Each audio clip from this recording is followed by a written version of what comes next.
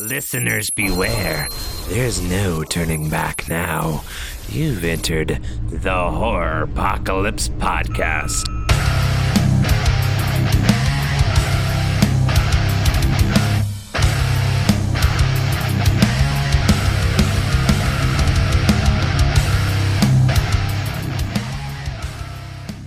Hey everybody, welcome to 5 Minute Fear, new to Shudder.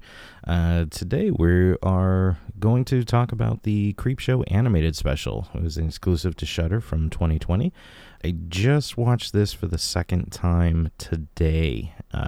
Now, this episode is actually going to air probably on Friday, so it's going to be a while. But I'm watching this on Wednesday, and I've got to say, it didn't get any better.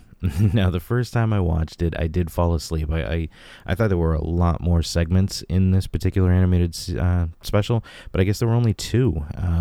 The first segment was this guy who is on this deserted island. I guess his ship sunk, and he ends up on this deserted island with a dead woman. He's going slowly insane, eating eating seagulls that he kills with rocks, and writing help signs on the sand, and just nothing's coming. Nothing's going to save him. He tries to keep his hands as safe as possible because he wants to be a surgeon. He's a doctor and blah, blah, blah, blah, blah. He decides at one point he's just going to start eating himself. And he gets to the point where he has eaten his foot, his legs, up to his knees, up to his mid-thigh, all the way up to his waist. He's got nothing left from the waist down. And that's pretty much the end of that segment. It's just him dragging himself across the sand at one point and leaving a trail of blood. Now, this man, I believe this was more of a karmic episode where he's being punished for the things he's done in his life, but I don't know.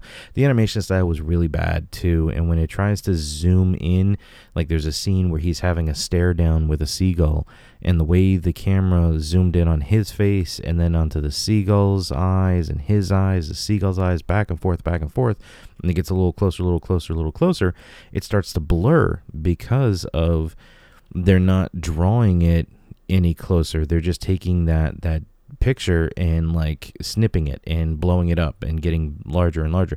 So the next time it cuts back, it's the exact same image, just a little larger, and it's lost resolution. So not something that I would say, oh my god, it's so fantastic. The second segment was probably my favorite. It's this girl who is addicted to Twitter. No, her name's not Trump. I forget her character's name, but she's constantly tweeting, and the vacation is, she didn't want to go on this family vacation. She hates her parents and blah, blah, blah, blah, typical teenage girl type stuff, and she's constantly tweeting about everything that's going on. Her father takes this detour that leads them like 100 miles off course and into this circus. I think it's called Circus of the Dead. Come to find out, this girl that's the ringleader of the circus is trying to plead with them that they're in danger, and they bring out this whole circus based of zombies, and the girl thinks that in the audience thinks that everything is fake. And at one point they bring out a lion and they watch the zombies attack and eat the lion. That she gets kind of panicked about, but her father tells her nope, everything's good.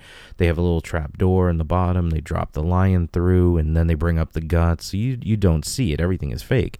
So it puts her mind at ease a little more. And then her brother volunteers for some scene, some demonstration that they're going to do, and he ends up taking an axe to the chest, and they're like, oh, don't worry, he'll be back soon.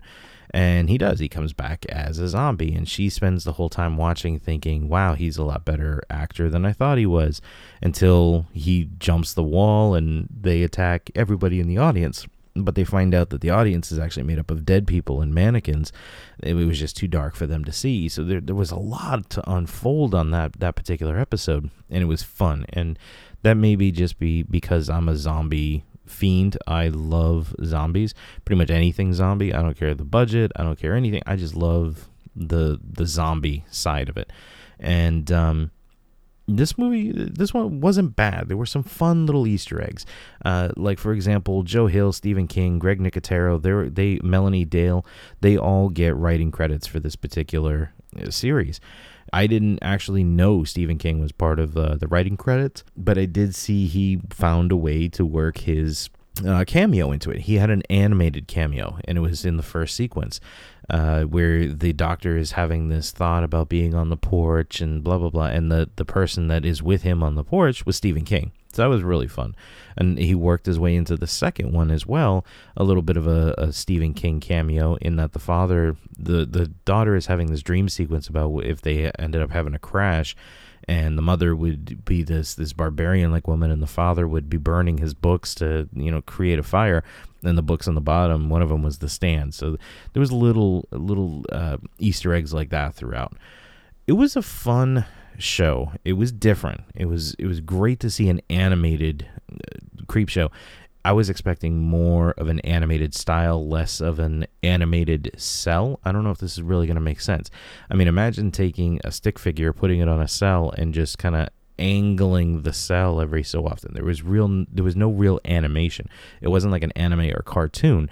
It was just like the way they played with the cells, the way they played with the camera angles gave it this animation look. It really wasn't that great. I would like more anime style. Give this to the Japanese. Let them animate something. It would be fantastic, I'm sure. It was a good story. The first one was horrible. Correct. I'm sorry. Let me correct myself. The first segment was bad. The second segment was great. So it was a 50-50. With that, I'm going to go ahead and give this a 2.5. Put it right down the middle, 50-50. One segment I really enjoyed, the other not so much. And I can see why I fell asleep the first time I watched it. But this has great voices. You'll find Kiefer Sutherland and Joey King in this. Keep an eye out. If you do watch it, keep an eye out. There's all these little hidden Easter eggs that I think you'll really enjoy kind of picking out. But all in all, I would recommend it. Check it out. And guys, thank you so much for joining us for another 5-Minute Fear. Don't forget, watch us every Friday at 9:30 p.m. on Facebook Live. We are doing our live show there. You also get every episode, we will be giving away movies, free stuff. Who doesn't like swag? We have our 1-year retrospective coming up on January 1st, where Chris and I will review the year, as well as answer any and all questions. Ask us anything, any damn question you can think of. Ask for Chris or I, or both of us. You can send your questions to horroropocalypse@gmail.com, or you can send them in a text message or voicemail to 323-5-HORROR. So, guys, thanks so much. We look forward to getting those questions, and you have a great evening.